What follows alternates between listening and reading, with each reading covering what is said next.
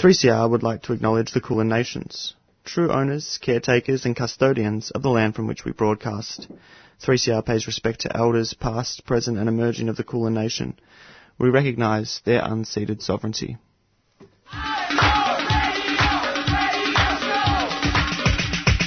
This is 3CR Breakfast. Oh, yeah. Alternative news, analysis and current affairs. Monday to Friday, 7am till 8:30am. Only double. Clap your hands.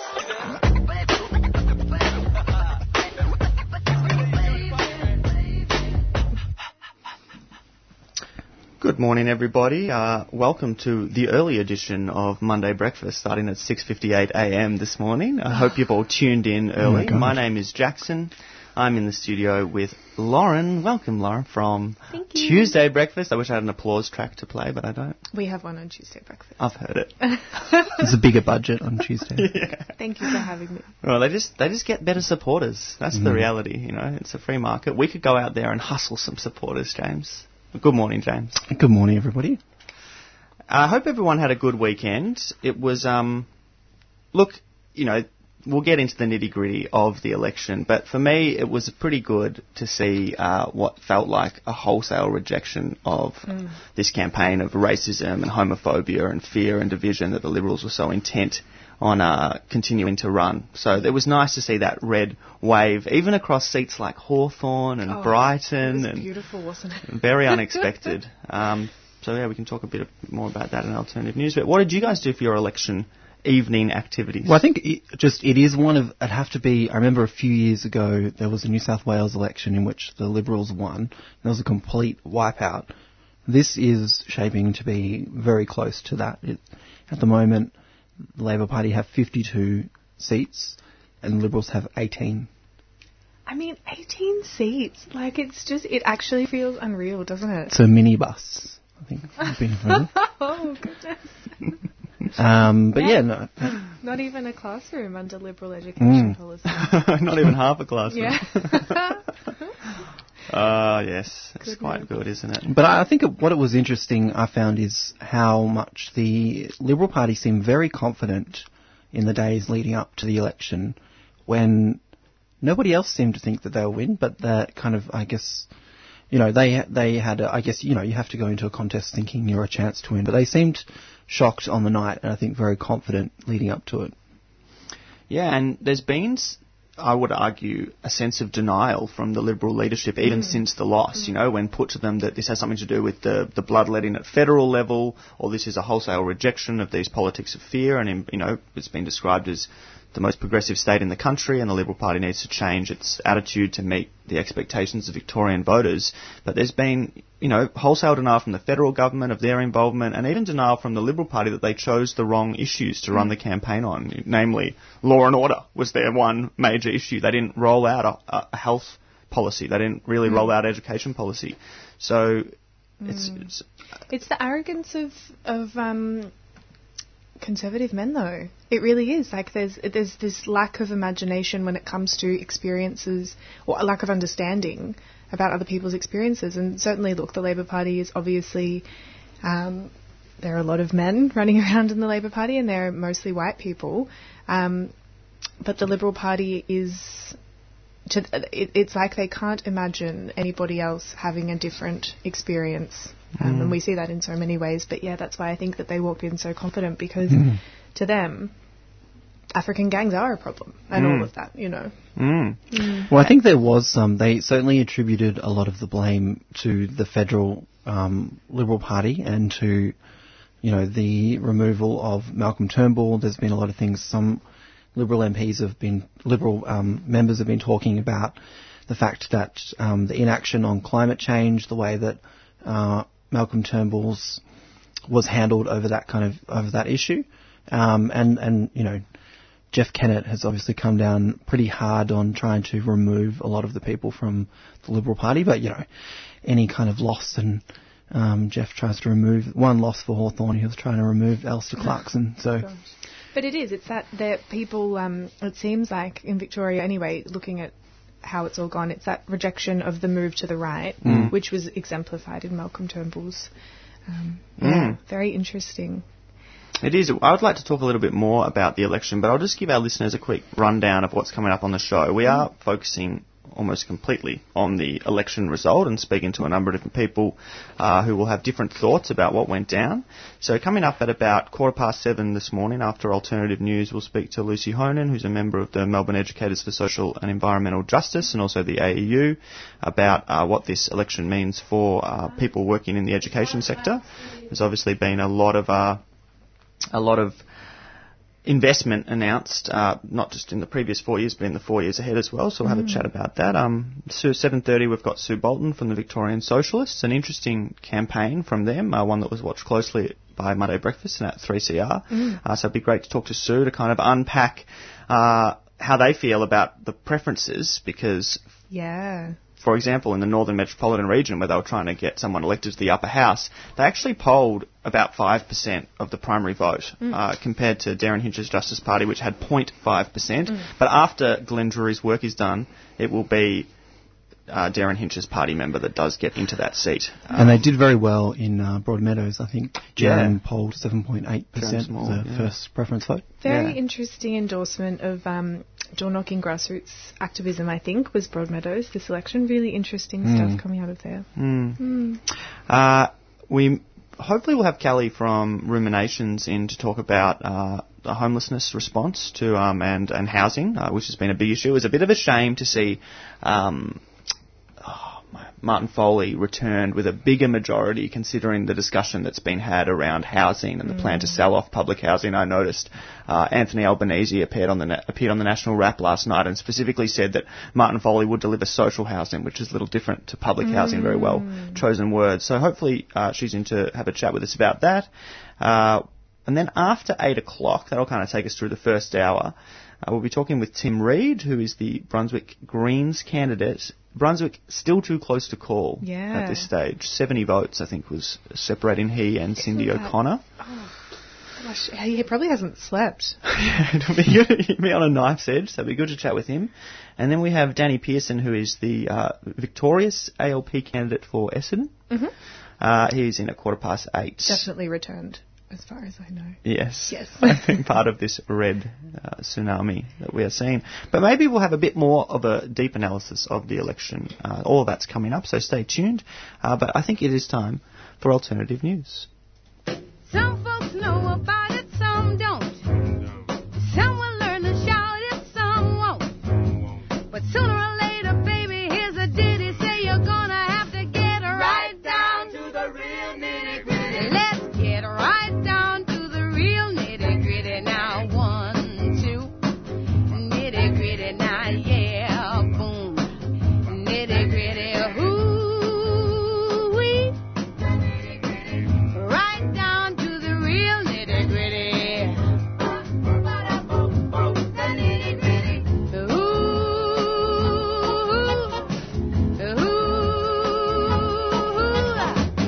double beat. So they were pretty amazing election results. Not just the Liberals' appalling showing, which gladdens the heart, such a clear rejection of their racist, divisive, homophobic project, but also the big backstep by the Greens and the really kind of dark places that campaign ended up. I want to talk a bit more about that in a minute. I mean, I think a lot of our listeners would be really happy to see the Libs get such a thorough shellacking. And while I'm glad that Andrews has another term to continue a spend on public transport, safe injecting rooms, public schooling, queer-friendly resources in school, etc. It's also important to remember some of the drawbacks of this government and their current political program. Andrews still plans to double the size of the police force and continue to arm them with really frightening anti-rally weaponry, particularly crowd dispersal, riot gear. Add to this the anti-association laws. They plan to open new prisons, including youth prisons. It's not a great picture. What are your thoughts on 4 more years of an Andrews government?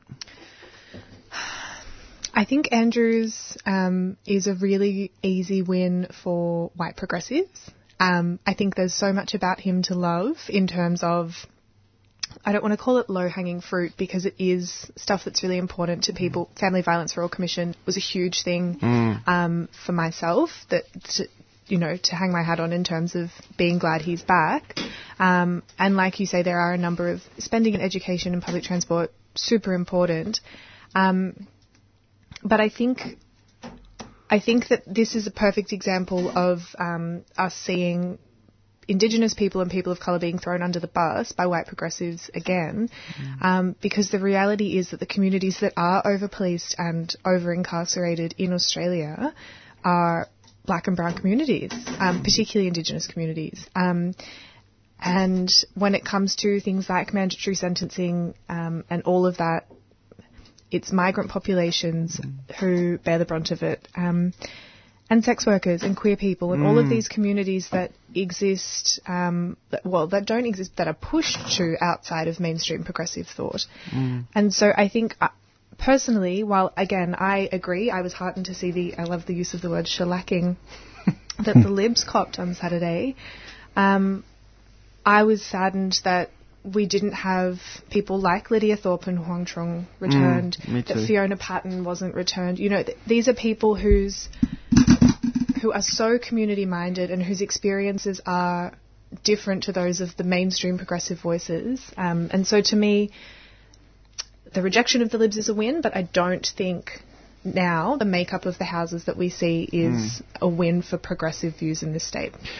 The Greens is a really interesting one, isn't it? Because, 7 out of their 8 upper house members, I think, were women going into this election. Lydia Thorpe, the one Indigenous woman in Parliament, first and the only. Yeah. How are we going to have a discussion about treaty without an Indigenous voice in Parliament? It's mind-boggling. And I hope we get to talk to Danny Pearson about the ALP's plans in terms of perhaps recruiting Indigenous ALP members later, because how a solid part of your platform going into an election can be treaty negotiation, and you haven't thought to, or haven't openly been seen to have thought to,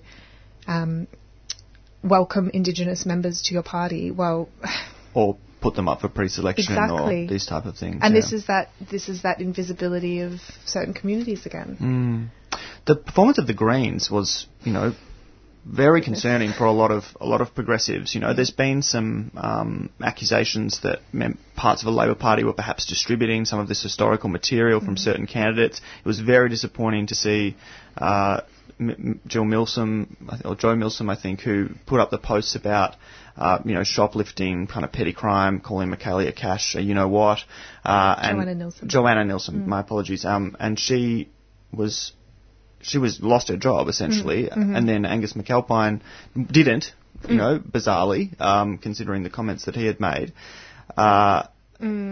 Just this tumult of terrible things. But you can also go all the way back. I mean, the organising done by the Vixen Collective against Kathleen Meltzer, there's been some decisions made by the Greens with their candidates, going right back to the nomination of Kathleen Meltzer, who openly was for more criminalisation of Victoria's sex industry, another often marginalised group, and it was, I think it was, fair that she lost the Richmond seat, considering, and she backflipped on some of her positions on the Nordic model late in the campaign. Well, she didn't say she didn't. She just said she wouldn't vote for them, not her personal preference. But I think it's, I don't want to say people were sending the Greens a message, because I don't think that's fair to blanket say, but people don't like hypocrisy in progressive spaces, and the Greens has in this campaign shown a lot of hypocrisy. As you say, Joanna Nilsson losing her job and Angus McAlpine keeping his was, I don't think I've been more angry about state politics since the Kennett years. That was horrible. And I don't know, there was some interesting analysis done. People don't think the Greens are as good on state issues. That came down to a big thing, that people just think that the Andrews government is better on state issues. So it's been a while since the Greens had a government with progressive credentials to battle against as well. And I think because the Andrews government has run on a left-wing sort of platform, and I think a little bit to do with the Victorian Socialist role as well, it's really left no kind of space for the Greens to push forward something progressive. Well, they didn't put forward something progressive, but it really kind of narrowed that space a lot, I think. And I couldn't really tell you what was the platform in which they were running this election on. I mean, they were on the back foot a lot because they were having to deal with, you know, a lot of the issues, which is, you know, their own doing of these different candidates who've got, you know, different issues going on. And I think that, you know, that's politics. So whether the Labor Party people had leaked that information or however the media got hold of that, you know, clearly the Herald Sun was interested in kind of, you know, producing that kind of stuff. But the Herald Sun has been running, you know, essentially a campaign against Andrew's government for, you know, 2 years nearly. And, you know, I think that this is politics, though, and, you know, all of the parties need to play this kind of game, and it's unfortunate, but that's it. But I think that's what we can say, is the Greens played it poorly. I mean, I saw a really interesting post online by the former candidate, Greens candidate for Footscray, a guy called Rob Swift, who was denied running this year. He was told he was a risk to the party because of comments he made about the Australian Christian lobby online, who are a far-right theocratic interference, you know, full-on stuff they put up online, and he was deemed too risky for comments he made about that. But then Angus McAlpine is not vetted, and you know, Rob Smith was saying online, you know, you look at the wonderful career of Colleen Hartland, and Huan Truong, I think, was a really good someone to carry on that legacy. She seemed like it had a really good start, and she won't. By the current count, she won't be in the Legislative Council next year, and it's very disappointing. They had so much momentum 12 months ago after Thorpe's, or it was less than 12 months, wasn't it? Thorpe's win in Northgate. There was a serious expectation that they could carry the inner city, you know, Richmond, Brunswick. So it's been, you've got to say that the Greens themselves have responded poorly to this dirty politics, as you're saying. But they also, and look, hopefully this is a lesson that they're more prepared next time. Richard Di Natale was on John Fane on Saturday night. I was listening to him being very defensive, but essentially admitting that they hadn't just done Facebook searches of their candidates and sort of saying, well, who does that? And the other major party representatives were saying, well, everyone. You know, this is, you have to do these. The modern reality. Yeah, these are the things that you have to do now. And look, hopefully moving forward it changes. And I think, you know, there's clearly a struggle as well between Richard Di Natale and some of the right of the Greens party and, you know, the left-wing kind of base, and that is in Victoria. And clearly, you know, people in Victoria have shown that they want to have a progressive government, and that's not necessarily what the Greens were offering. I just point out, though, I think that Lydia Thorpe did actually get the most votes in Northcote seat. So, you know, again, that comes down to preferences as well. We've run out of time for alternative news, but thank you for your analysis. You're listening to 3CR Monday Breakfast. The time is 7:15 a.m. and we'll be back in just a moment with Lucy Honan.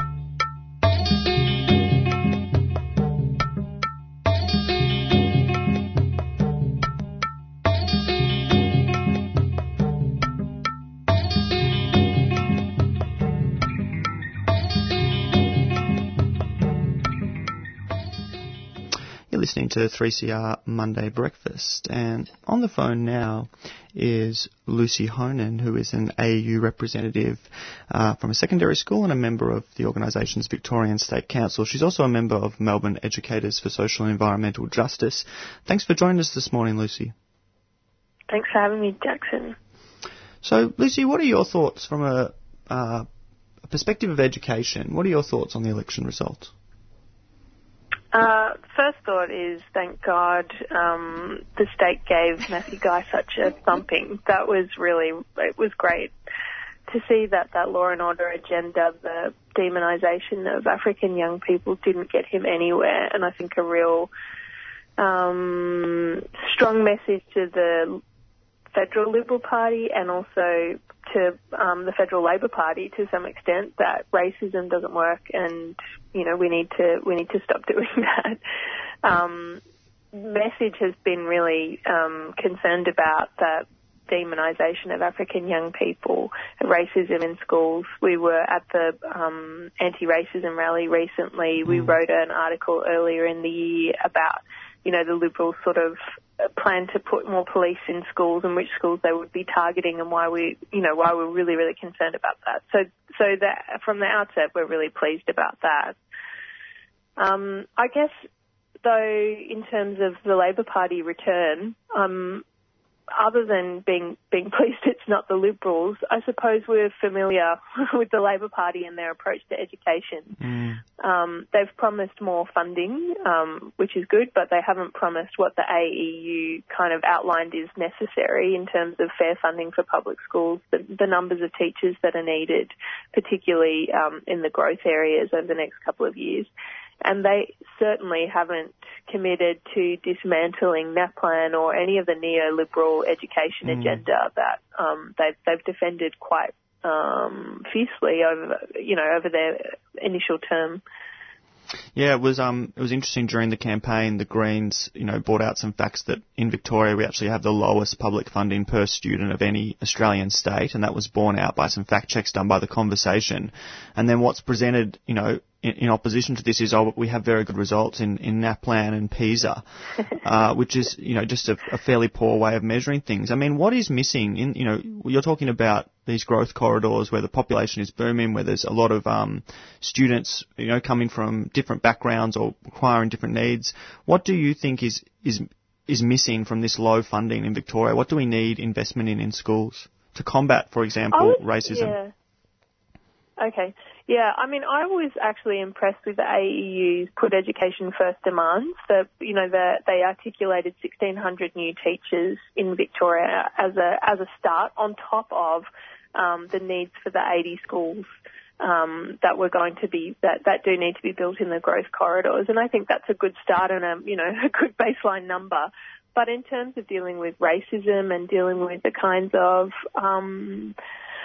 social problems that are everywhere, I think that's a really massive issue that we need not only just the teachers, but we need to address unemployment. We need programs that are directly addressing. Sorry, I can hear myself repeated back in my phone. Oh, that must be very annoying. I'm sorry. Well, you sound great on air, so don't worry. Oh, I'm sounding great? Good. Yeah. Okay.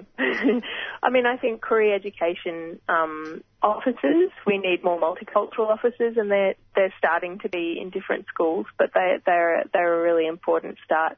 But also we need to start taking apart the standardised education system, and that is something that nobody is talking about, including, sadly, the Greens haven't really been clear enough on that front. We need to be having the flexibility as teachers to respond to the needs of the students in our class and their cultural background and their very specific kind of learning experience needs that they do come to school with, and acknowledging the richness of our local communities. And before we can start to do that, we need to start dismantling NAPLAN. We need to start really challenging all of those standardised education measures that we do have across Australia. But in Victoria, we're very committed to, there's the framework for improving school outcomes that the Labor government introduced in its first term, which just really turns the notch up on demanding schools put out outcomes in everything that we do.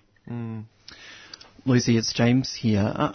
I think, from teachers' perspective, there seems to be a lot of opposition to NAPLAN and things within the educational kind of structure of what teachers are able to teach. But What have you found in terms of like government and, you know, people that are making those decisions to continue that policy? Is there sort of room to change that there? I think they don't know how to defend it, actually. There's been quite a lot of criticism from politicians in New South Wales, including Liberal politicians. And, you know, when the NAPLAN marking sort of confusion came out this year because of all of the difference between the fact that one group of kids did one test on a computer and another group of kids did tests on paper, and they the fact that you couldn't really splice the two together in terms of outcomes. Every single state government kind of went, what? Well, really, how do we sell this back to people? And they didn't sell it back particularly well. They just said, oh, you can do it. You can do it. We've put all the numbers together and, you know, we need to keep people accountable. They can't defend the test. They can't defend the educational values or ethics of giving tests like this and the way that that's transformed the education system. I don't think there is a very strong leg for them to stand on. So the more on the offensive the union, parents, teachers, students are about why we need to take this apart, why we need to have more trust in teachers and more value in students' diversity. I think that can win, and I think we can push hard over the next 12 months. And if ever there was a time when NAPLAN was on the edge, I think now's the time to push it over. Yeah, it feels like there is a bit of a progressive platform to build on right now, and students have been a wonderful resource, you know, for various movements. Last Tuesday, students all over the country walked out for refugee rights.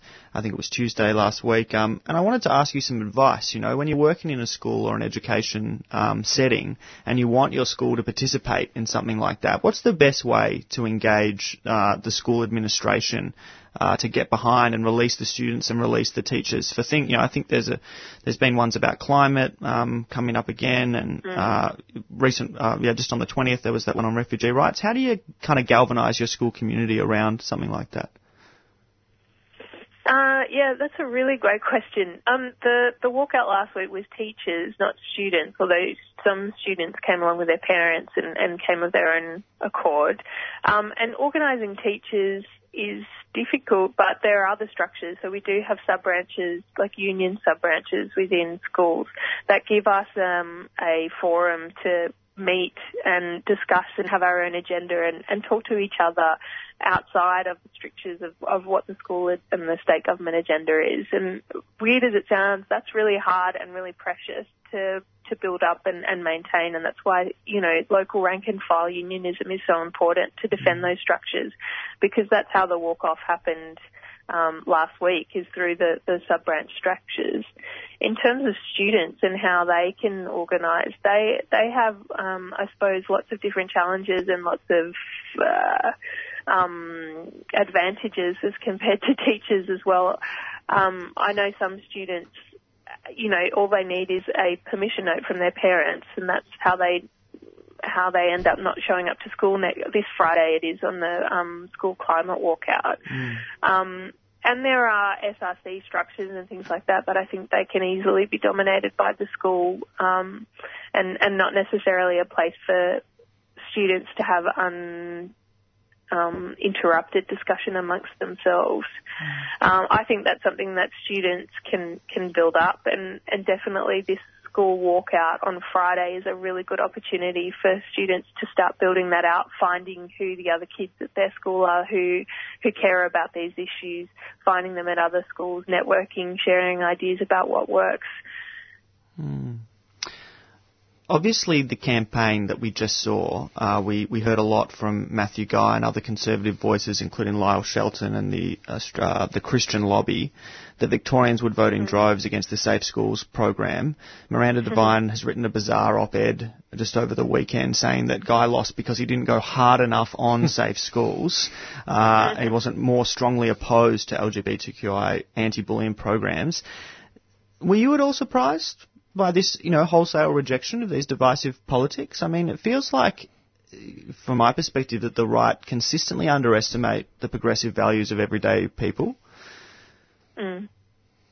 I mean, yeah, I think that's very true. I don't think I was surprised because, I mean, definitely on that front, the Yes campaign, while it wasn't radical and it didn't really defend safe schools or trans rights, to be honest, it did set a baseline about respect and that people should have rights in terms of their own personal relationships, and if they deviate from straight relationships, that's no reason to take away people's rights.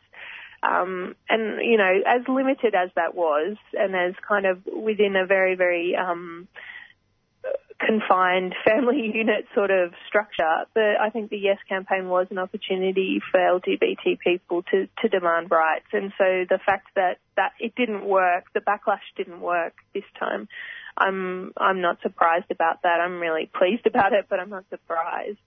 The thing that concerns me about safe schools, though, is I didn't really hear Labor defend it in the terms of this is about, again, it was about suicide and it was about saving lives and bullying. And those things are all absolutely true, and horrifying facts about, you know, homophobia in our society are the results of suicide and of bullying and so on. But I want to hear that really unadulterated sort of, yes, if you are a girl and you show up to school in a dress, that's fine. If you are a boy and you show up to school in a dress, that's fine, because school uniforms are ridiculous anyway. The sort of openly defense and using the term safe schools, because I know there's been a lot of sort of, you know, that's a tarred term that's, you know, associated with cultural Marxism and gender fluidity or those sorts of assaults. And I think, you know, there are people around the Safe Schools program who have said, you know, like, we just need to ditch the term.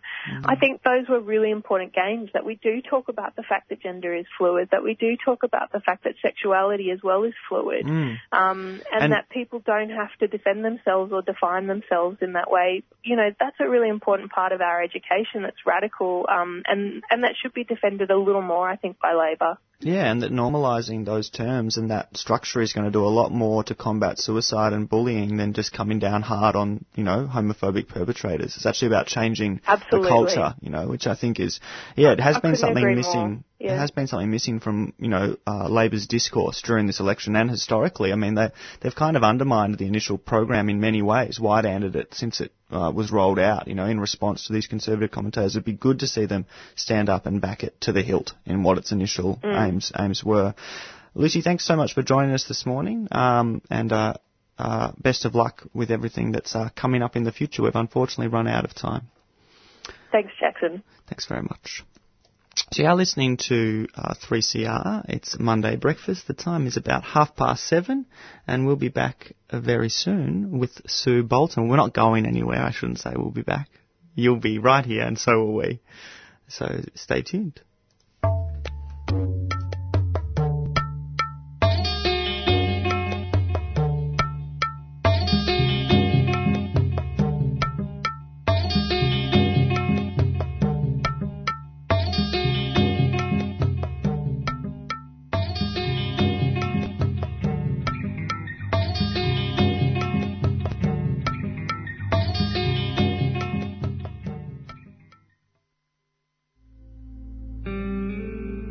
Are you 18 years and over?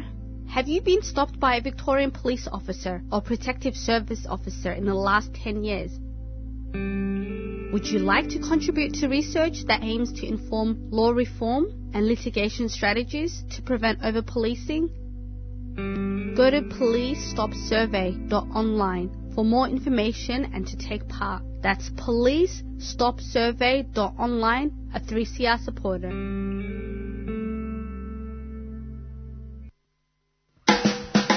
You're listening to 3CR Community Radio 855 AM. Visit the 3CR website at 3cr.org.au/podcast to hear the most recent recording from each show, or 3cr.org.au/streaming to listen live.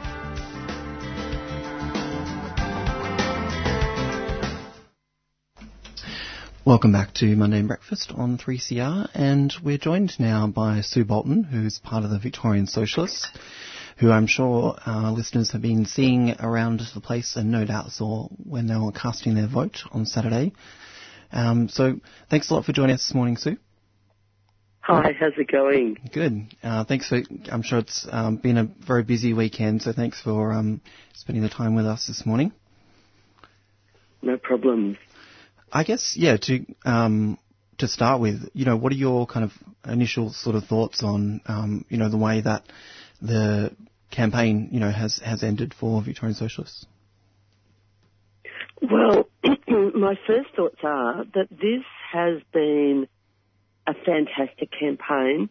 This is the biggest socialist election campaign in my political life. I'm not sure when the Communist Party last ran a big campaign, but I don't remember such a big campaign by a socialist electoral group for, decades, going back to the 80s. Possibly there hasn't been a campaign like this since the 70s. And I think that is a fantastic achievement. And I think a critical element to this was some groups coming together to form Victorian Socialists. I don't think the campaign would have had as much reach if we didn't have a coming together of some of the groups. And we really had an impact, a big impact. Whether it will be enough to get us elected or not isn't clear yet. There's a lot more voting to happen, or vote counting to happen. And, often it takes a while to work out the last position. I noticed that, the ABC election website is predicting a Darren Hinch win in Northern Metropolitan, even though they got a much far lower vote than us, something like 1-point-something% of the vote versus our 4.74% of the vote. But we have really achieved a massive result. So, Sue, how would you, and as you kind of alluded to there, you've campaigned, previously with Socialist Alliance running candidates in a number of areas previously. And as you said, the Victorian Socialists is a coming together of a number of socialist groups. How would you compare this kind of campaign to those previous ones? Well, I think we've run some big Socialist Alliance campaigns in the past as well. But I just think the coming together of several groups, 3 groups really, plus independents, just really expanded our reach and energised people. And I think we each brought our bases of support together. We had 2 sitting councillors on the ticket, Steve Jolly and myself, and the sort of base of support that brings. And then a later addition to the campaign was getting union support for our Western Region campaign that listeners in Melbourne might not be so aware of, but we ran a serious campaign in the Western Region, which stretches, that's the upper house seat, which stretches from Geelong to the South Australian border, and some of the unions got behind that, and that was fairly late in the day, and that was partly because the right-winger that got elected to the 5th spot there last time, voted down nurse ratios in aged care, and so that sort of energised some unions to back that campaign. So we had a lot of resources and support coming to this campaign from all sorts of different quarters. And so I think that is the difference between this campaign and our Socialist Alliance campaigns in the past. I mean, some have been quite big and some and quite, involved a lot of people and got a lot of broad support. But I think this surpassed any of those. In the past, there have been quite reasonable votes for socialist candidates. Like I think in, the group that, one of the groups that helped form Socialist Alliance, the Old Democratic Socialist Party, I mean, we did get some quite sizable votes for our candidates in elections in the early 90s. We got, 8, 9, 10% of the vote in some state and federal electorates in the early 90s in different states. But I think when the Greens came along, that sort of absorbed that left vote for a long time. And now this coming together has been a really massive effort. And I also think the experience of the mass door knocking, I think for me was a highlight of the campaign, and surely that must have an impact on everyone who participated, including some of the activists who've only ever participated in student politics before. Yeah. I think that was a really fantastic thing.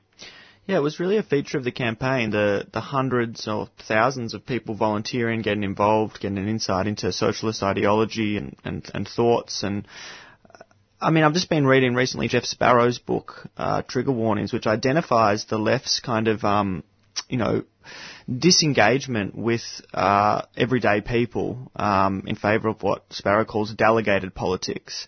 But this is, how was it out in Broadmeadows, where I think, Jeremy Small received 7% of the vote? I wonder, Sue, when you were out there and talking to people, what was the feeling amongst, everyday people living in the north of Melbourne about the socialist platform? Well, I think there were a lot of people who we knocked on the doors of, especially in areas like Broadmeadows and so forth, who were quite disengaged from politics and, everyone's crap and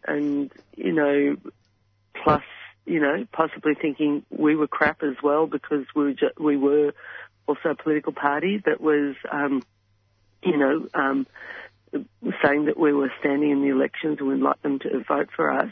But I think we sort of also got down to the issues, and I think that's what made a difference. And in Broadmeadows, even the northern part of Moreland, it was quite different to door knocking in inner city areas. And part of that area is the area where I'm a ward councillor. And now the area where I'm a ward councillor, there probably has been a lot more political activity because I've been engaged in a number of campaigns in Fawkner. But in Broadmeadows, there is a campaigning group, the Broadmeadows Progress Association, which was really established by some more Maoists in the Marxist Workers' Party, and they're still going and they still organise around issues, which is a bit of a rarity in a lot of the outer suburban areas. But there is a lot of disengagement, and I think it also reflects the fact that the Labor Party, they just see people as voting cows. Just vote for us and, that's it. And in fact, it's pretty clear that the Labor Party doesn't even bother door knocking anymore in those safe Labor seats. Once upon a time they would have. They don't even bother. The Greens did no campaigning at all. They actually pre-selected really good activists, local activists, who lives 2 doors away from the recycling plant where there was a massive fire, and she was active in the Broadmeadows Progress Association, but they selected her at the last minute. They didn't do any campaigning. The only campaigning that was done was by her and her family and friends. So the Greens didn't even cover most of the polling booths with people handing out a vote. They didn't even cover the polling booths in Fawkner, where they've got a Greens councillor. They didn't cover any of those polling booths. So on those Fawkner polling booths was just us and Labor, and on quite a lot of the Broadmeadows polling booths it was just us and Labor. And then even in the Pascoe Vale district, which includes Glenroy and Coburg and so forth, and Pascoe Vale, there were some of the smaller booths where there were no Greens presence at all, which I was surprised about because, I would have thought, they've made a big push on the federal electoral seat of Wills, and, they didn't cover all of the polling booths would constitute that seat. And I think the fact that Labor Party even set up late at the polling booth. So some of the polling booths, we were the only people handing out how to vote for some time before Labor Party even rocked up. So I think that shows a real take it for granted, doesn't give a stuff about the North at all. And then also I think,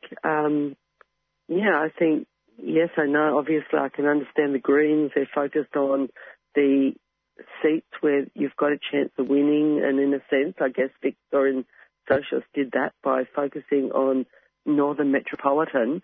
But you just really get the sense of this area being taken for granted. And but I think some of our policies, the fact that we were focusing on a lot of issues that really affect people, especially cost of living type issues. I mean, yes, we talked about some of our social agenda as well, but we really focused on some of those cost of living issues which are really affecting people, which also tend to drive some people toward the racist right. So you said and I think that was partly the purpose of our campaign. You're talking about the kind of, the energy that the group brought, and to be able to have so many people across all the booths and, the door knocking and all that, and clearly, having a number of parties together who have activists that are, really engaged and, in the kind of course of what's happening, you're able to call on those people. What is the long-term kind of strategy for Victorian Socialists? And, there was a really big push to, try to get Steve Jolly elected in this election, and that was what a lot of the galvanising was around. And, it doesn't look like that's going to happen. In 4 years' time, is the Victorian Socialists going to run candidates again? And are, these people going to be energised to campaign in the same way? I think Victorian Socialists does definitely have a life after this election, because so many people got involved in this. I think the campaign had a big effect on all of the volunteers and the participating groups, as well as a lot of people who didn't necessarily get involved in the campaign but voted for the Victorian Socialists. I think we did eat into some of the Greens vote, some of the Labor vote. I think there are a lot of people who have a left-wing viewpoint and they have either voted Labor or Greens, but really felt the need for something much more radical and much more class-based. And I think some of those people did desert those parties and vote for us. And so I think this will absolutely go on. That's my impression from all of our partners in this alliance. I also think there's a possibility of us running in council elections like a team, covering all of the wards in the council elections in Yarra and Moreland councils. And I think that's also a little bit of a lesson here as well, because I think the work that Steve and I have done on council, which has forced us to be involved in very basic local issues, and some of these are not left-right issues. These can be, about rubbish in the street or, like very specific local issues where council's maybe not been, active enough in sorting out some basic, amenity kind of issue. But I think people build up a regard, might be more attached to the individual rather than the party initially, but then makes people, gives people the opportunity to have a look at the party behind that individual. And I think that's a really important thing, which I think the left has been experiencing in Melbourne. I think initially through Steve Jolly's work on Yarra Council and then through my work on Moreland Council. And I think a lot of parties in poor countries tend to do this sort of work, but in advanced capitalist countries, generally socialist parties are more involved in campaigns around the moral issues of the day, which are also very important, like refugee rights and climate change and solidarity with Palestine and Indigenous rights and so forth. And it's important that we're involved in all of those things. But in terms of working class people becoming familiar with socialists and being prepared to consider our views, you need to be involved in those sort of local campaigns. A little bit also like socialist trade unionists and workers on the job, getting a sense of what socialists mean. And I think the Communist Party, when it had local councillors, the Communist Party had people at all sorts of did all sorts of deep-rooted work, including on local councils, in childcare committees, all sorts of areas, possibly more so in Sydney than in Melbourne. And that work had a big impact, was really important in the Communist Party having as much support as it did when it was a mass party. So we're unfortunately running out of time, but it's been great to get an insight into what the Victorian Socialists felt about the campaign and looking forward, and hopefully we can chat again about what's happening in the future with the group. And we'd love to hear more about some of the campaigns you've been involved in locally another time as well. No worries. Thanks very much. Thanks, Sue. You're listening to 3CR Monday Breakfast. The time is just coming up to 7:50 a.m., also known as 10 to 8. And we will now be playing our regular segment, Over the Wall.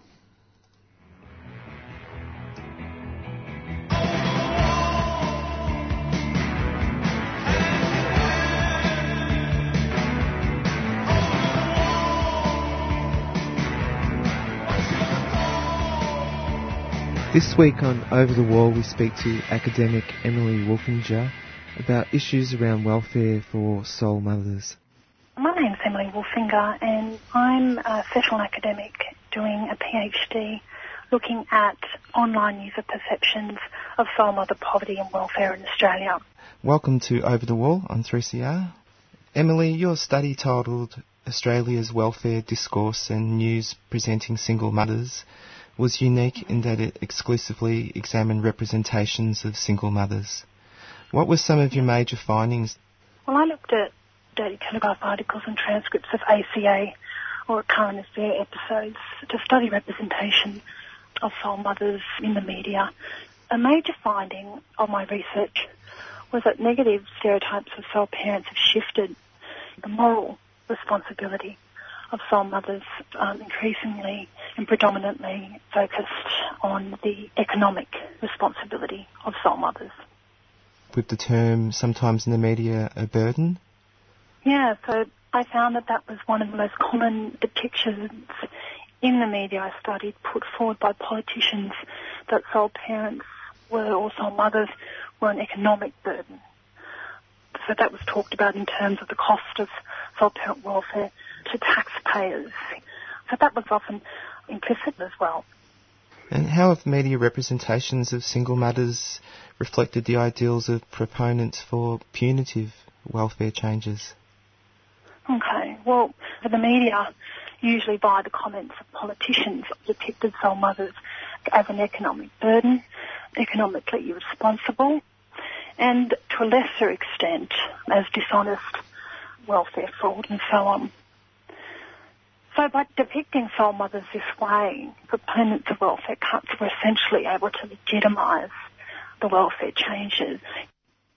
Welfare reforms over decades have become, as you wrote, increasingly paternalistic measures that seek to increase obligations of welfare recipients while reducing the responsibilities of governments. Could you explain what you mean by this, please? Sure. Welfare states were seen as a means of compensating people for the inequities of the market and as an entitlement of social citizenship.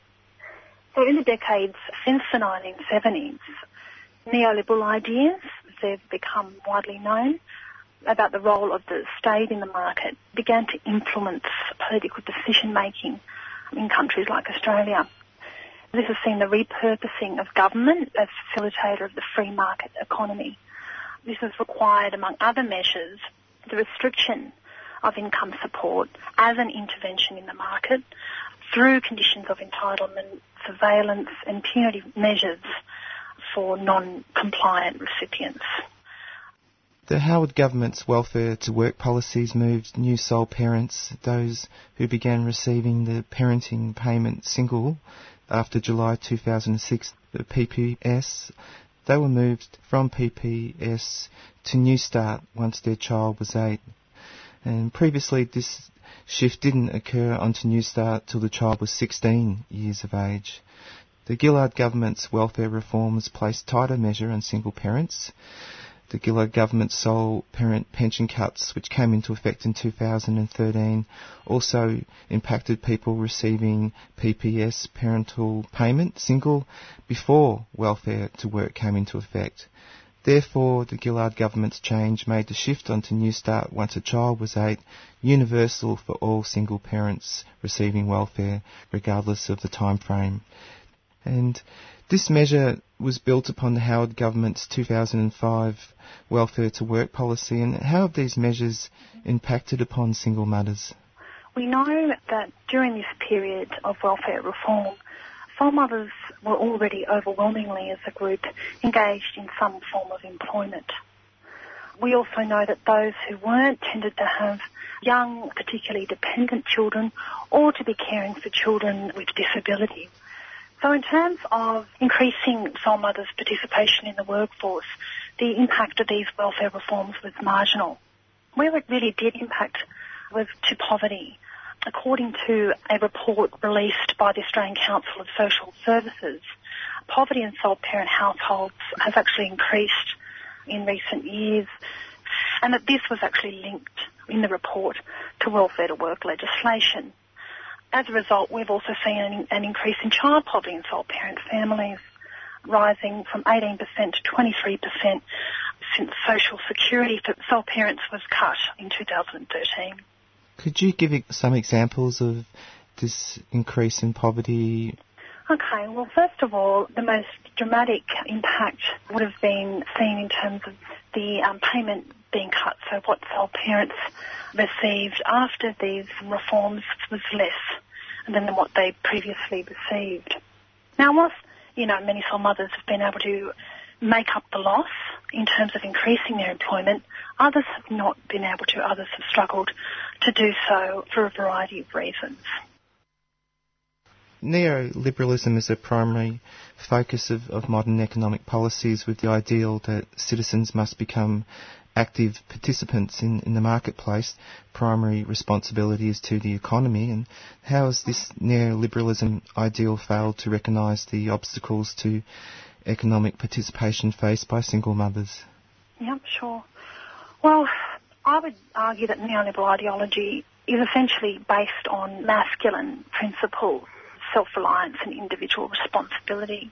I think these values are at odds with the reality of caring work, which is a predominantly female experience, because the emphasis under neoliberalism is on individual responsibility, emphasis on economic participation, self-reliance and personal responsibility. Structural barriers to women's employment are not always acknowledged. What are some of those structural barriers? First and foremost, we know that women are most likely to do the overwhelming share of household work, including caring work. Now, we know that this impacts women whilst they're in relationships in terms of their participation in the workplace. So, for example, women generally are most likely to be engaged in part-time or casual work. This has an impact on women's earning capacity. And so that when relationships break down, often women find themselves in a precarious situation in terms of their finances. Now, in terms of navigating the workplace, in terms of sole mothers navigating the workforce, this load of care continues continues after relationships break down.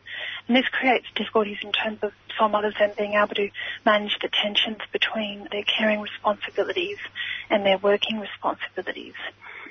In terms of the impact of caregiving on women's economic participation, it has an impact in terms of their earning capacity, where they take time off work and so on. Women find themselves parenting alone after relationship breakdown.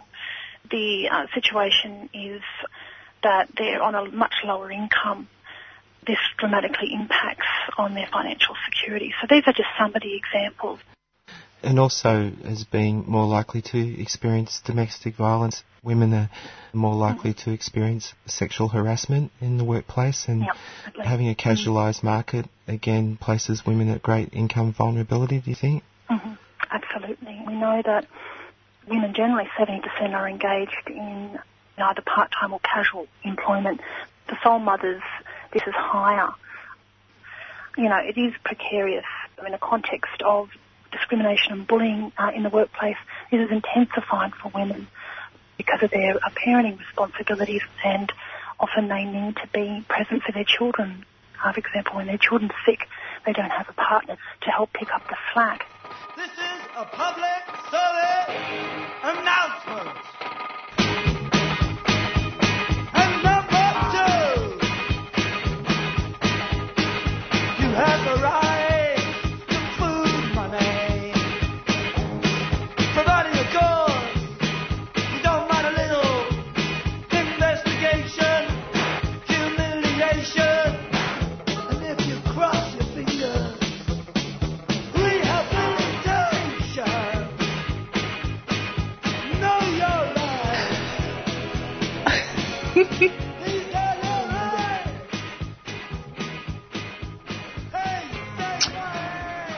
You're listening to 3CR Monday Breakfast. We're doing a special on the Victorian state election, which occurred over the weekend. And on the phone right now we have Tim Reid, who is the Greens candidate for Brunswick, a seat which was tipped by many to be at risk of costing the ALP a parliamentary majority if Saturday's result had have been closer. Part of what many were calling a green wave in the inner north of the city, with Brunswick and Richmond tipped to join Melbourne, Northcote and Prahran as Green seats in the lower house. As it turns out, Brunswick is still undecided, with less than 100 votes separating Tim Reid and Labor candidate Cindy O'Connor late last night. Tim, good morning. Thanks for joining us. Morning. Tim, have you slept since Friday night? Well, actually, pretty well. Fantastic. Tim, how are you feeling? By the way, I've got an echo here. Is it bothering you? No, you sound fine to us. Apologies for that. Good. I think it's something with our line, but you're coming across loud and clear. No echo in our studio. Great. So, Tim, how are you feeling about the election? Pretty good. I'm at work. I've got patients to see shortly. So I thought this would be a good way of taking my mind off what's going on. To talk about it a little bit. It's still too close to call. What's your read on the issues that were driving voters when they went to the polls on Saturday? So in Brunswick, it's a very young and informed electorate. Look, I'm sorry, you're going to have to call me back. I've just got a continuous echo. Oh, okay. All right. Well, we'll try a different line. Sorry about that, Tim. And we'll get you back on in just a moment. Just give me just a moment. Sorry about that, listeners. I'll just put on a tune and we will be back in just a moment.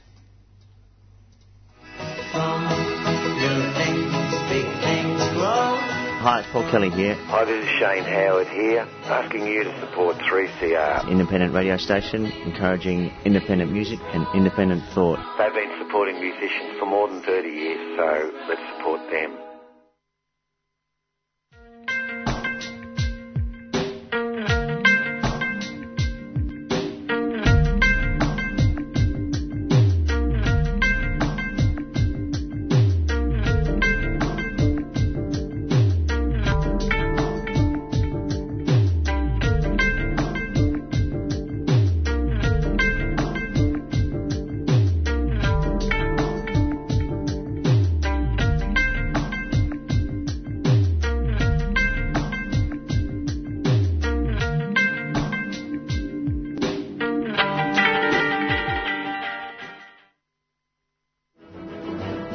from every corner of the land. Womankind arise! Women on the Line, a current affairs program devoted to women's voices, covering a diversity of women's interests and hearing women's perspectives on current affairs. Rights, militantly, never you fear! Erosion of human rights leads directly and inevitably to erosion of human security. We do not accept the denial of our rights because the right to have a say over our country is our life. Women on the Line. Tune in on Mondays at 8:30am and Wednesdays at 6am on 3CR Community Radio 855am. And streaming live at 3cr.org.au.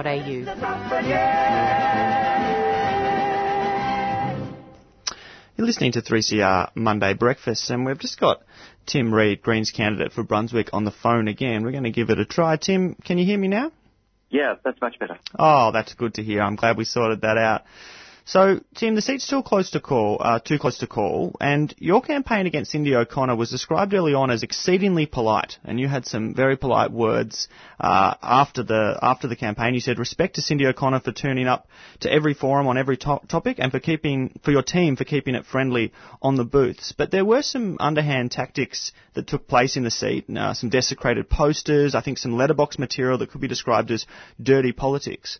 What impact do you think dirty politics had on the Greens campaign, yours and more at large, this election? It's really hard to know. We'll have to see if anyone does research or exit polling to see if our vote fell among women, for example, which a poll in The Age predicted and put on page one on Saturday, which may not have helped. It's true, the campaign to portray the, so-called toxic masculinity in the Greens was very well funded with a lot of digital and posters and addressed mail, so it would have been quite expensive. It's interesting that all of this emerged in the fortnight before polling day, and there's no doubt that the Greens have some problems that we have to address, and it's extremely helpful of Labor to have pointed these out to us. But to what extent it actually had an effect, we'll never know. So you're acknowledging that there is some cultural issues. How do you think the party recovers from this position? You know, a year ago after Lydia Thorpe won Northcote, many were predicting, the Greens to become a stronger political force in a more progressive Andrews government. And Samantha Ratnam was quite open about, the desire to form, some kind of, coalition if possible, a broad-based progressive platform that would bring the Greens and Labor together. How do you think the Greens can improve on what went down this election? Right. There's a lot of points there. I'll go to the first one. So I don't acknowledge that we have cultural issues that are at least any different to the rest of society. We're a very large community-based or grassroots organisation, and so we recruit from the community, or perhaps another way of putting it, the community joins us. There are people who, like myself, who have day jobs and have some other identity in the community who put on a green T-shirt come election time. So there's no doubt we have to address issues about how we handle bad publicity that emerges in the fortnight before the election. We have to review things like selection of candidates and staff.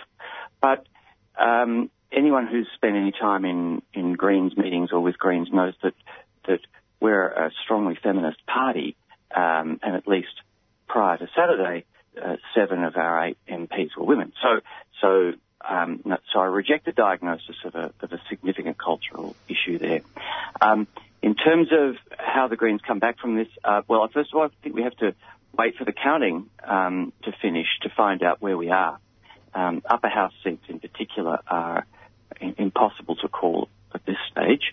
It looks as though our vote has suffered, though. There's no doubt about it. And we'll have to look at our strategies. Part of what's happened, though, is, I think, forces that were literally outside of our control. the Liberal vote has collapsed across the state, and a large amount of that's gone to Labor. Almost all of it's gone to Labor, so there's been a big swing to Labor, which means that changes happening to the Greens vote become almost insignificant. Yeah, I mean, you can see that even before the election in the candidates that were fielded in your seat. I mean, your opponent from Labor, Cindy O'Connor, is a long-term member of the Labor left. You're also competing with Catherine Devaney of the Reason Party. And while the Victorian Socialists didn't field a lower house candidate, the party was extremely active north of the CBD. Dan Andrews, after the election, described Victoria as the most progressive state in the country. Brunswick might be its most progressive seat. Where can the Greens improve in terms of their left-wing credentials to win over more left-wing voters still, if that's the way the state is moving? So I'm not sure that our failure to have already achieved 51% in Brunswick, if that's what you're getting at. I mean, we still don't know where we are in Brunswick, but, you know, I'm not sure that our lack of sort of immediate electoral success is necessarily due to difficulty attracting left-wing voters. You know, where would voters in Brunswick have gone in the lower house if they were left-wing were it not to the Greens? So the Save the Planet candidate, I'm not sure what percentage he got, but and who else was there? So I think I think that the problem that beset us was a large number of Liberal voters just went straight to Labor, and that kept the Labor vote high. The Liberal vote in Brunswick in the previous two elections was around 16%, and when I last looked on Saturday and pre-poll, it was just under 10%. So that's an extraordinary collapse, and it's quite sort of remarkable to think that there's any place in Australia where the Liberal vote fails to get to 10%. I mean, they did field kind of just a junior staffer, a very young Green, Green as in young candidate in the Liberal Party, Adam Watonis, I think his name is. But yeah.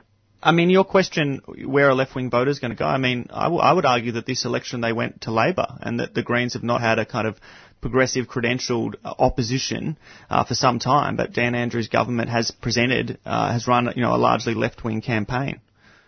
Yeah, that's interesting. It wouldn't have occurred to me that they might have gone to Labor. Labor's basically it has been way more progressive than Napthine and Baillieu, their predecessors.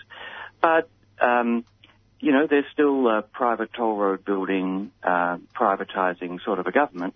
And so I suppose, though, that they did certainly pick on some progressive issues and emphasise those and to their absolute credit. So, for example, the Family Violence Royal Commission, and they've made some achievements in public transport, while still putting 70% of the total transport budget into roads. And I think a lot of their progressive achievements were well marketed in Brunswick, but nowhere do you see how much coal is being burnt in Victoria.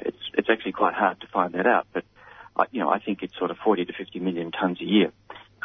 So there's still a coal-burning, native forest felling, road-building government.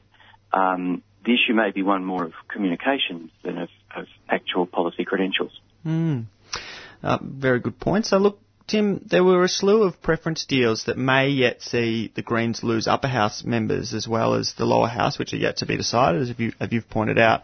In my electorate, we may have lost Huon Trong, who seemed, from my perspective, to be a great fit to continue the legacy of the career of Colleen Hartland, who was a wonderful servant for the western suburbs of Melbourne. Unfortunately, we will now have the pleasure of independent-turned-Hinch Justice Party former Mayor Catherine Cumming. What can a party the size of the Greens do to combat the influence of these minor parties and the preference whisperer, the Glenn Drurys of this world? I think now it's, very little is the short answer, right? The upper house system with above-the-line group tickets favours the preference whisperer, and with or without him, it favours deals that lead to people with very small primary votes getting elected over those with primary votes that are 7 or 8 times theirs. So until that system is reformed, we're stuck with it. Now, the pathway to reform is unclear until we see the makeup of the upper and lower houses. Well, we kind of know the lower house, but if Labor, as it seems likely, has a majority in both houses, they'll be able to reform it without any trouble. And the question will be, will they want to? And it may well be that what progressive individuals in Victoria need to do is just campaign Labor against Labor until it's just so embarrassed that it has to reform upper house voting. Yeah, I think, there was definitely a push on social media, various platforms, for people to vote properly below the line. I think they've changed it now so you can just put 1 to 5 and your vote will count below the line. I think it used to, you had to fill out every single box, and there are a lot of candidates now. But I did hear a few commentators saying that still 90% of voters vote above the line for the upper house. So that's definitely something, if we're not going to do parliamentary reform, people need to be very aware of where their votes can be going if they don't take the time to fill in those extra numbers. Tim, look, can I just interrupt and say that's a really key point. And I think reform of democracy is something that we've got to look at. Things like the way Melbourne City Council is elected, the above-the-line voting in the upper house, and the fact that opposition members and independents can't even raise legislation in the lower house. These are all things that need reform. They don't get enough publicity, and shows like yours do a great job in raising these topics. Well, thanks for that, Tim. That's very kind. And thanks for joining us this morning. I've got to let you go now. Good luck with all your patients today, and we keep watching the Brunswick electorate to find out what the final results will be. Thanks very much. So that was Tim Reid, the Greens candidate for Brunswick. A seat is still too close to call between he and Cindy O'Connor in that inner city seat. You're listening to 3CR Monday Breakfast. Stay tuned. Panoply, panorama, panpipe, pansy, aha, pansexual, knowing no boundaries of sex or gender. Sound interesting? Then join Sally on Sundays at noon for Out of the Pan. All those gender questions making you think too hard? Whether it's transgender, bisexual, polyamorous or beyond, we'll throw those questions into the pan and cook up the answers for you. So go on, push that gender envelope, only on 3CR 855am digital and 3cr.org.au.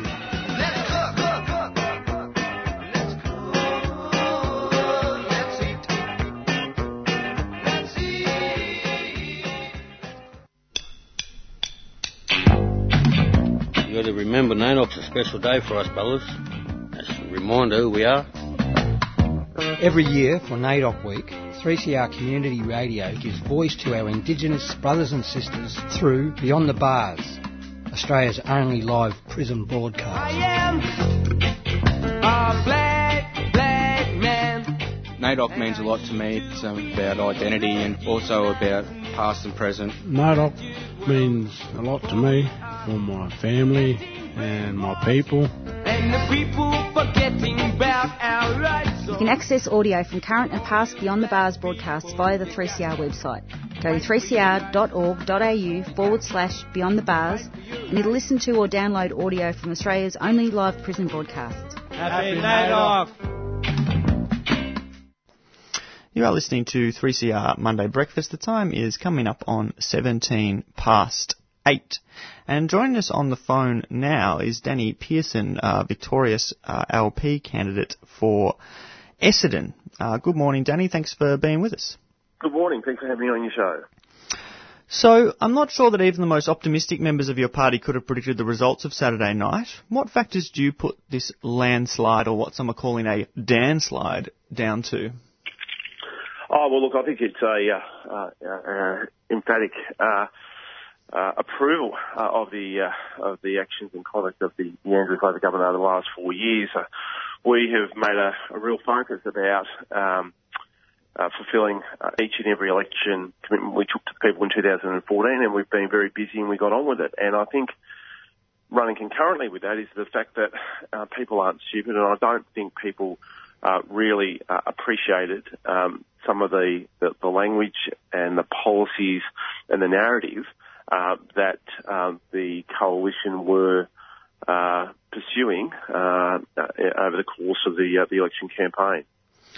Yeah, there's been a lot of commentary, and happy commentary here at 3CR, about the general rejection of that, or what appears to be a rejection of that campaign of racism and division and homophobia that elements of the Liberal Party and the Coalition and the Conservative right were putting out. But there's also the other side, that this Labor government has been seen in some quarters as a more progressive government. There's been even words like socialist left bandied about. How do you feel about that term being used to describe the approach of the Andrews government to things like public spending and government regulation of industries? And after that election result, will we see more progressive socialist policies from this Andrews government? Oh, well, look, I think really for this government, it's been about developing policies which resonate with ordinary Victorians. Now, you can label it progressive, or you can label it socialist, or you could label it, libertarian, or you use any number of labels, I guess, you may wish. The bottom line is that we have been a government that's been really focused on providing good public policy for ordinary Victorians. And that comes down to making sure that you've got those investments required into our schools, into our public housing, making sure that our migrant communities feel safe and welcome. And I think what you'll see over the course of the next 4 years is pretty much, of more of the same. Because that's what people want. People want to feel welcome, open, inclusive in their society, in our community, and they want a government that is prepared to stand with them and to invest on the things that really matter, to making sure the kids get a good education, making sure they've got good public housing, good public transport, and that there's that respect for the diversity in our community. Danny, you touched on public housing a couple of times there, and that's been something we've been looking at quite closely here at 3CR for quite a while. I saw that in the seat of Albert Park, Martin Foley, the Housing Minister, was returned with a greater majority than previously, but there has been a lot of consternation about the plan to sell off inner-city blocks and replace them with a blend of private housing and what's being called social housing. Now, there's 95,000 families on the public housing waiting list right now, and this proposed sell-off is only going to increase supply by a minuscule amount. Will we see a change in Labor's policy on housing? Oh, well, look, I think some of those specific questions are best directed to Martin Foley, who's the Housing Minister, in terms of future directions. But in terms of what has gone, what has happened, we've seen one of the biggest investments in public housing over these last 4 years. It takes time to get it right, because you've got to go out there and you've got to run a planning process to try and work out what sort of housing you're going to look at, and that takes time. You've got to consult with the community. You can't just do what the old Housing Commission did, which is just plonk dwellings down. But this is about building resilient communities, and it's about investing in modern 21st century energy efficient housing. Now, some of the housing in my electorate, it was built in the 1940s or 50s or 60s, and it's just not good enough. It's just not fit for purpose. And we are looking at replacing that really old rundown stock with brand new stock and more of it. And that's what people want. So, I think if you look at my electorate, if you look at Dick Wynn's electorate over in Richmond, if you look at Martin's electorate in Albert Park, and the electorate of Melbourne, all have got very large public housing communities, all swung heavily towards Labor. And I think I think the public housing tenants recognise that these investments are just so vitally important to make sure that the communities are better and safer, more resilient, and a better place to live and raise a family. It's a good idea, more resilient communities, and we've spoken to a lot of young people who live out in Melbourne's west who have felt terribly targeted by some of the rhetoric around law and order over the last 12 to 18 months. I just wanted to touch on Labor's policies in this area, because we are seeing a doubling of the size of the police force. We're seeing perhaps the rollout of anti-association laws. We're seeing new youth prisons being proposed at Cherry Creek. Are these the best ways to deal with, I suppose, young people feeling disconnected from their societies? Couldn't we see an investment in social programs, in music programs, sports programs, infrastructure in these areas, rather than building prisons in the expectation that crime will be committed? Oh, look, I mean, I think that if you look at what this government has delivered over the last 4 years, we've rebuilt TAFE. We are building the education state. We've reinstituted the education maintenance allowance. We've got school breakfast club programs. We've got the school camp and excursions programs. We are providing a whole suite of measures to engage more effectively with young people. I've been delighted to be the chair of the implementation committee of the African Action Plan. A $10 million program over the next 2 years as part of a broader 10-year plan of engaging with African Australian communities. So we've got a number of initiatives currently underway to engage with young people, and we are making the really vital investments that are required to help. We are, yes, employing 3,135 police officers, and I've been very keen to ensure that we have more people from an African Australian background who are serving in the ranks of Victoria Police, because I think that where people from the community see one of their own acting as or employed by Victoria Police, then I think that sends a very, very good, positive and powerful signal. Does it send a positive and powerful signal when that police member is dressed in riot gear, carrying semi-automatic weapons and crowd dispersal weapons? Because that's what the police have been, armed with at the moment, and it appears to be targeting, groups of people protesting in the streets, the type of weapons they're putting on people. So I just wonder how, the police force can be fostering, good relations when we're preparing them for armed conflict. Oh, well, look, I disagree with your assertion there. I look at the Victoria Police in my community; they do a fantastic job. 10 years ago, there were some significant challenges down at Flemington between Victoria Police and the community. They no longer exist.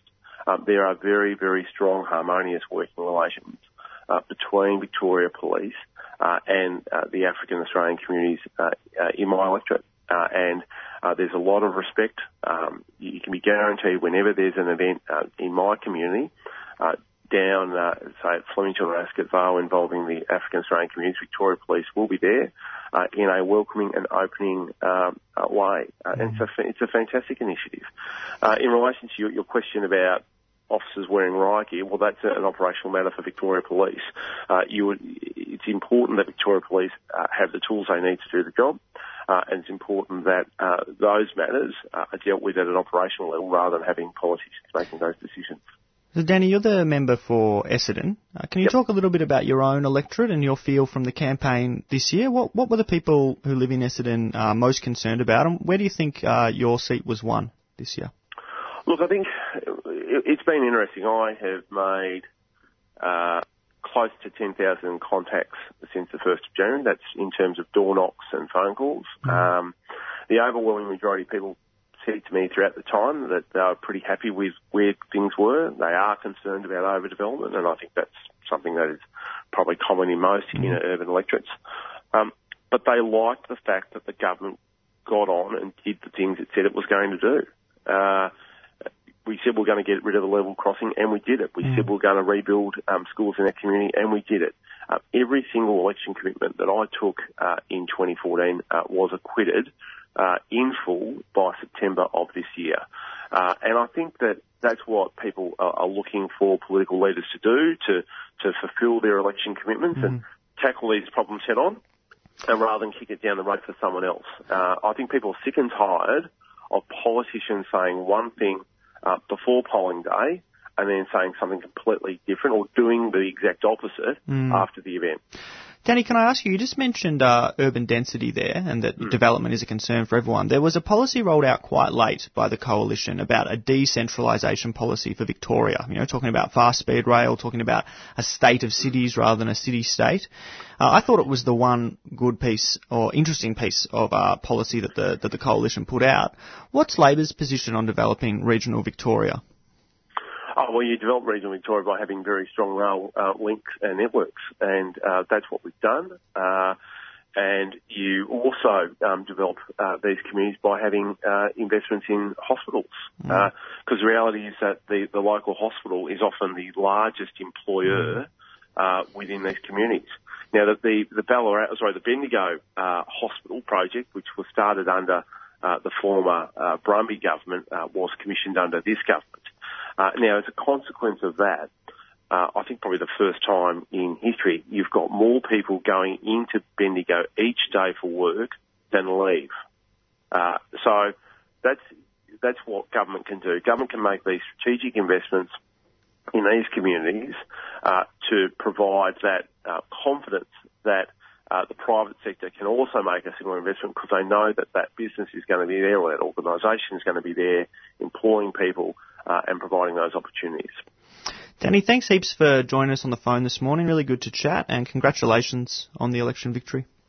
Thank you very much. I look forward to the next 4 years. I think it's going to be a very exciting time where we can continue the forward momentum that we started back in 2014. Thanks. So that was Danny Pearson, the victorious Labor MP for Essendon. And you have been tuned in to Monday Breakfast. This is coming up to the end of our show now. I want to thank both James and Lauren for all the work they put into this show this morning. Had a lot of guests, a lot of work to be done beforehand. And thanks to everyone for tuning in. Be aware that next Monday, in solidarity with International Day of People with a Disability, all day on 3CR to be People with a Disability broadcasting from the studio here in Fitzroy. So tune in. That includes the breakfast programming from 7 a.m. all the way through to 7 p.m. So yeah, tune in next week for what will be a fantastic day of broadcasting. And up next, as usual, it's Women on the Line.